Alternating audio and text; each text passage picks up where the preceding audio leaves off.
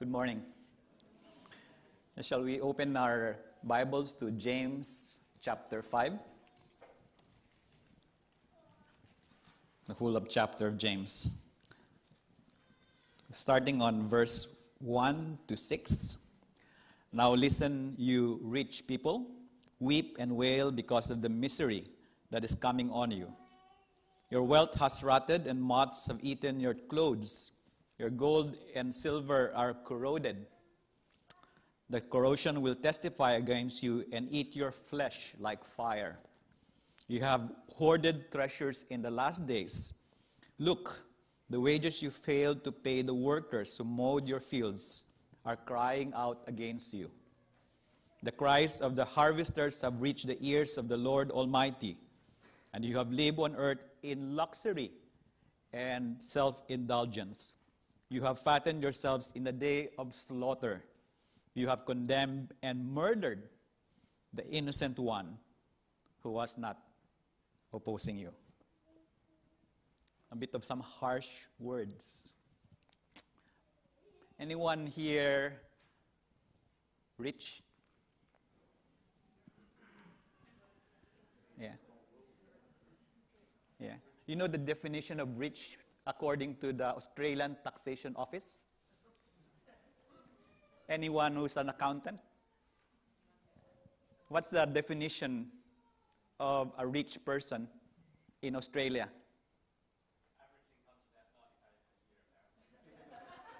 According to the one that I saw, it's 5 million net worth. If you have a 5 million net worth, then you are rich. So you guys are safe. We're all middle class. This has nothing to do with us. We are safe. Anyone here who is an employer? Because it says some things about workers and harvesters, then we are safe. You can relax. This is not us, nothing to do with us at all. Is it bad to be rich? Is it what the point of all of this? Now, when I was reflecting on this for the last 4 weeks, I've come across the passage in 1 Corinthians chapter 13, verse 3. It says, if I give all I possess to the poor and give over my body to hardship, that I may boast, but do not have love, I gain nothing. And on the Good News translation, it's much more dramatic. If I may give everything I have and even give my body to be burned, but if I have not love, this does me no good. So you can get rid of all your riches of that $5 million or that 90,000 per annum that you have, and you can burn yourselves, your clothes, and your body, but it will not amount to nothing. So it is not all about riches, isn't it? It is something else. And I think it has something to do with the shiny things. Being self-indulgent. I think what James is telling us is that we are prone to me, and me. Because we live in a generation of me, and me. So how does it look like in this day and age? How does this self-indulgence and looking at shiny things look like in this day and age? And we remember, you guys have your pictures on a piano, right? At home. We have pictures as well in our home. So this is a picture, a snapshot of that picture. It's just a few pictures in there which makes us all proud and happy about our accomplishments. So you see me there on the right lower quadrant, which is a bit sad because I just finished university and I still wasn't so sure, and we weren't so rich. My dad was a pastor. It was not so sure where we're heading with this. You see the picture on the middle, the lower portion? I'm a bit smiling because I just finished medical school. And so I went to New York and got myself a brand new Toyota Corolla for the first time. I did not even drive in the Philippines. But I did not only get a first brand new car, but I got one with a gold medallion on the back, which says Toyota Corolla. So not just silver, but gold. We really like gold stuff, isn't it? The shiny stuff. Gold and silver. So that was me. That was everything that I have. I can put them in my wallet, the pictures, and the key to the house, the apartment that I stayed in New York, and that brand new Toyota Corolla. I can put them all in my pocket. Now, this is us this time around. Lots of pictures. Lots of stuff that we need to do. Lots of silver stuff and gold stuff that we need to do. You know that the bucket list is a new phenomenon? We never had it back then. But this time around, we all talk about our bucket lists because we're all scrounging and scrambling to be self-indulgent and to like our golds and silver.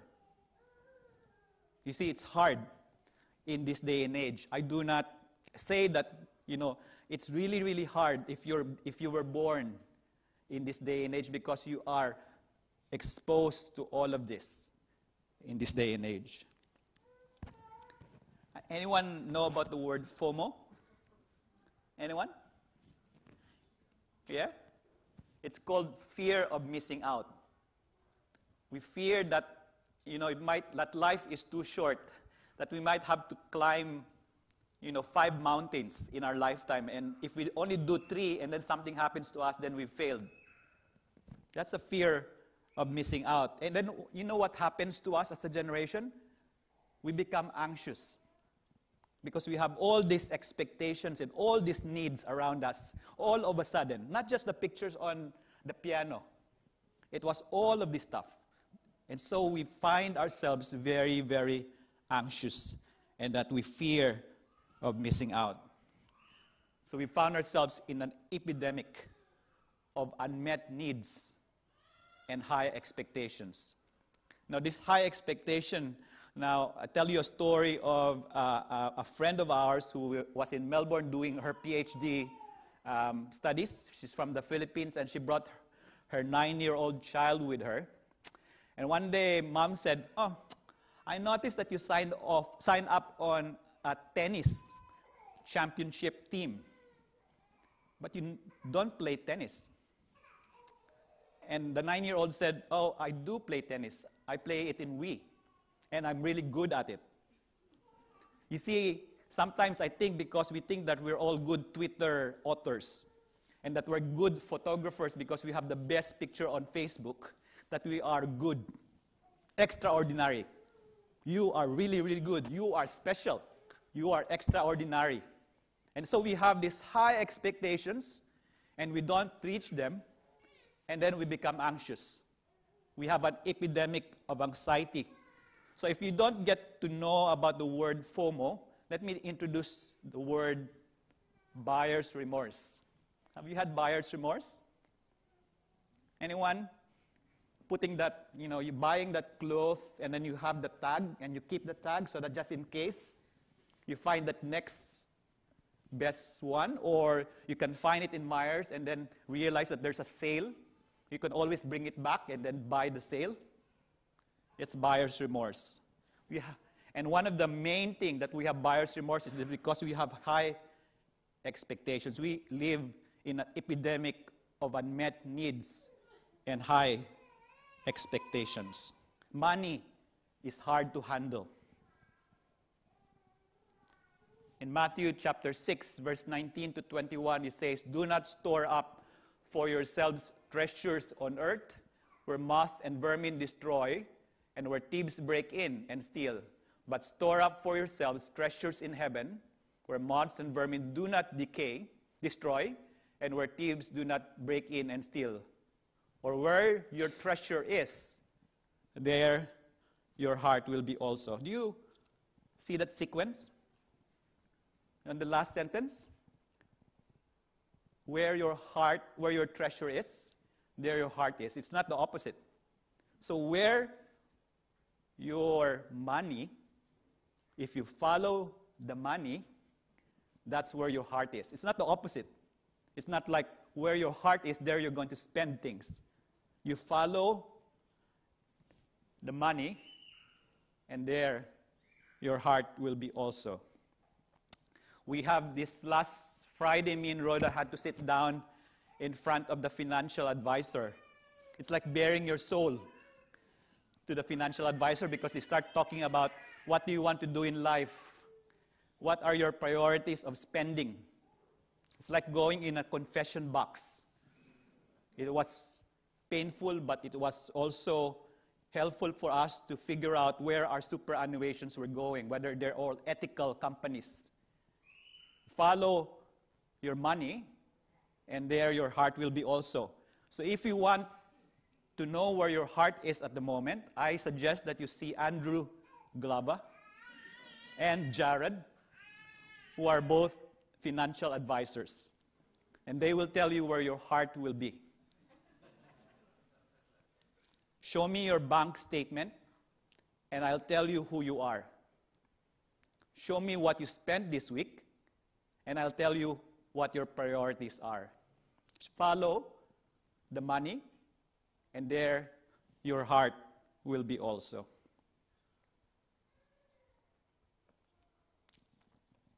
It says in here that for us, the first part of James chapter 5 says that we stay away from shiny things and that we stop ourselves from self-gratification and that we are here on earth to share the money and not hoard them, is the simple way of putting things.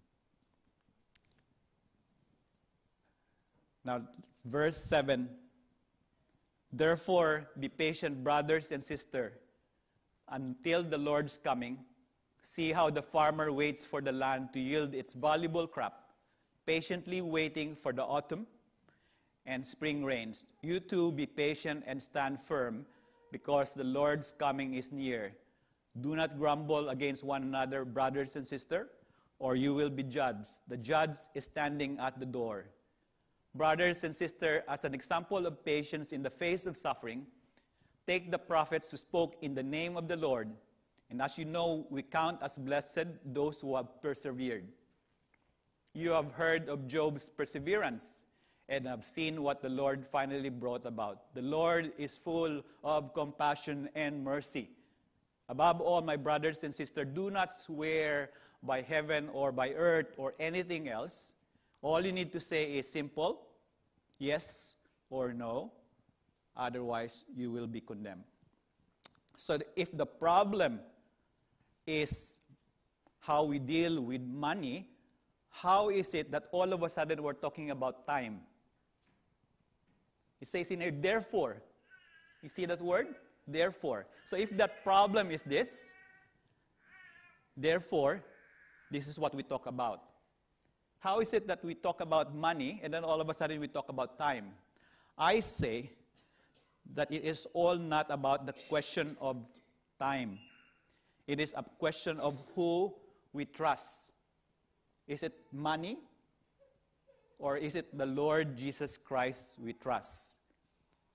You know, the choir will be singing later on, Promise Keeper, Lord, you are always working in our midst. I say that James was able to say these things because James knew that Jesus is a promise keeper.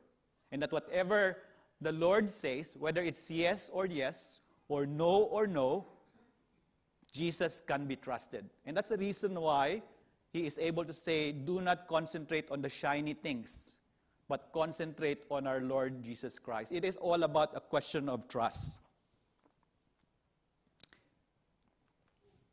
So in here, the words that come out from this passage for me in the last 4 weeks is the Lord's coming. Every once in a while during the week, me and Rhoda meet up in Myers or in the city. And every once in a while, I come ahead in the place, and Rhoda's probably going, and I can wait, and I can be patient and not be impatient because I know that Rhoda will come. And then when I stay in Myers, I like going to the electronics because the electronics area is shiny. Lots of good stuff. But I've never, and Rhoda will correct me on this or not, but I've never bought the shiny stuff because I knew that we were not going there in Myers because I'm going to buy shiny stuff. I knew that she was coming and that we have something else to do. And that's why I stay away from the shiny stuff. What do we do when we think, it's good to wait for 5 minutes or 1 hour for my wife to come? But what if it is that we need to wait our whole life and never bump into Jesus again on his second coming? What if this social space that we have is years and years or decades and decades, and then we never in our lifetime meet our Lord Jesus Christ? What then? It's easy for me to wait for my wife who is coming in 10 minutes. But what do we do when we have to wait for our Lord Jesus Christ, who might even not be able to come in our lifetime? The next few passages tells us how and what we do in this kind of situation. Is anyone among you in trouble? Let them pray. Is anyone happy? Let them sing songs of praise. Is anyone among you sick? Let them call the elders of the church to pray over them and anoint them with oil in the name of the Lord. And the prayer offered in faith will make the sick person well. The Lord will raise them up. If they have sinned, they will be forgiven. Therefore, confess your sins to each other and pray for each other so that you may be healed. The prayer of a righteous person is powerful and effective. Elijah was a human being, even as we are. And remember this is not, people are not powerful because they're righteous. People are not extra special because of something that they do. It is prayer that is powerful. Even Elijah was just a human being as we are. He became powerful because he prayed, not the other way around. He prayed earnestly that it would not rain, and it did not rain on the land for 3.5 years. Again he prayed, and the heavens gave rain, and the earth produced its crops. If we do not trust money, if we trust only our Lord Jesus Christ, then how do we do it? How do we do it? Let me tell you a story of how we came to Australia. About 20 years ago, when we were sitting and visiting my in-law, sister-in-law in Boston, Rhoda and I said a prayer that Sunday because we weren't so sure. I was doing interviews in Arizona. I was talking to people, and we weren't so sure where we were heading. And so we prayed a prayer on that particular Sunday. This is the passage that the pastor gave that particular Sunday. The Lord had said to Abram, "Go from your country, your people, and your father's household to the land I will show you. And I will make you into a great nation, and I will bless you. And I will make your name great, and you will be a blessing. I will bless those who bless you, and whoever curses you will curse. And all the peoples on earth will be blessed through you." A regular passage, isn't it? But because we prayed a specific prayer, we were able to get this from that passage. Go from your country was our Lord's response to our prayer. The specific answer was there, and I will show you. And lo and behold, somebody was just talking about Australia. You see, if you do not pray, then you do not have the capacity sometimes to hear and put the dots together. Because sometimes, most of the time, in my experience, prayer and reading the word of our Lord is where our Lord talks to us. In where the invisible becomes visible. When choir later on sings, even though you're not here and not visible in our midst, our Lord is in our midst. The invisible becomes the visible.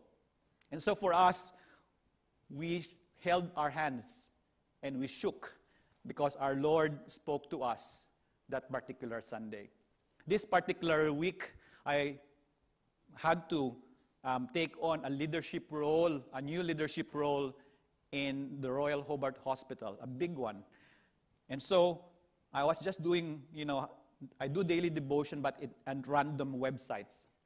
And on a particular website, it talks about Samuel and David being crowned king. And then David having a fight with Abner, General Abner, who is loyal to Saul. And so, just without going through the specifics of it, the Lord said, sometimes your leadership will be there, and people will be against you, and people will be struggling, you'll be struggling, but I am going to be with you. You see, I did not even pray that prayer, but our Lord Jesus Christ spoke. And because the Lord knew that I needed Him on that particular occasion, God spoke to me. You see, that's how we make the invisible visible, is that we pray and that we read the Lord's words. Now, where's Paul? Paul mentioned to us this passage a little while ago. And I think if you're going to remember anything, this is the passage. This is it. And so I promise that me and Paul did not coordinate things. We did not text each other and say, this is going to be our verse for this Sunday. I believe that it's somebody higher than us. And that we do not do things on our own. And so if there is a verse that you need to remember, this is it. Verse 13. Is anyone among you in trouble? Let them pray. Is anyone happy? Let them sing songs of praise. What is it that we do to make us trust our Lord Jesus Christ? How do we do it? Now, when we go eat together as a family, we always pray beforehand. And one of the things that we ask Kaylin after school is this: was there anything good that happened in school? And was there anything not so good that happened in school? So remember that verse 13? When you're in trouble, you pray. When you're thankful, pray. So I do the same thing. So I follow that, verse 13. You ask what is good and what is not so good. The first question is, what's good is to avoid us being depressed, because it makes us praise and thank our Lord. The second part of the equation is, what's not so good is to make us not arrogant. It makes us humble, and that there are things that we need to ask our Lord's Prayer for. When you have your first date with your fellow person, one of the things that you can do is ask yourselves, what's not so good in your life and what's not so good? Maybe on the fourth date, maybe not on the first date. Sorry. But also, when you go home, when you're lying down in bed, why don't you also do the two questions? What's not so good this last 24 hours? And what's so good? It prevents you from being arrogant, but it also prevents you from being depressed. And that our Lord is saying, James is telling us, prayer encompasses everything in your life, the good and not so good. The last verse the last two verses of James chapter 5 is this: my brothers and sisters, if one of you should wander from the truth and someone should bring that person back, remember this: whoever turns a sinner from the error of their way will save them from death and cover over a multitude of sins. Anyone know what duologue means? Anyone knows about duologue? Because I feel like that when I'm trying to talk to somebody who I want to show them the error of their ways. Right? It's monologue times 2. Meaning, you're listening but you're not listening. You're just ready to put in your sense word. As soon as they stop talking, you will talk. You don't hear what they're talking about. It's just everybody's going this way. That's duologue. That's not dialogue. Because I want to show them the error of their ways, and I need to tell them. You know, when you go to work, there's always going to be that person who's going to be problematic. It's not going to be perfect. There's going to be always that person that runs, let your blood run. It makes your day not so good when you're at work. And one of the things that I've learned again from life is, again, this verse 13. If anyone among you in trouble, let them pray. Is anyone happy? Let them sing songs of praise. And what I do is this.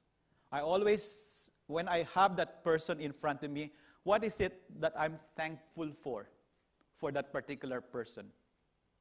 What is it? There must be something, even though that person that you are fighting with every time we go to work.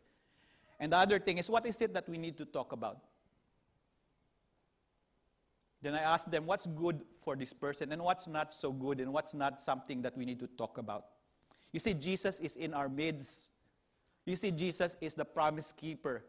And that's the reason why James died a martyr's death about 20 years after writing the book of James. That's the reason why he wanted to tell us this. Is that because he believed that Jesus is in our midst, working, even if we're not able to see him. He is in our midst because he is the promise keeper of our lives. Even though Jesus is not here, he is here. You see, it's not all about shiny things. It's not all about us. It is all about Jesus.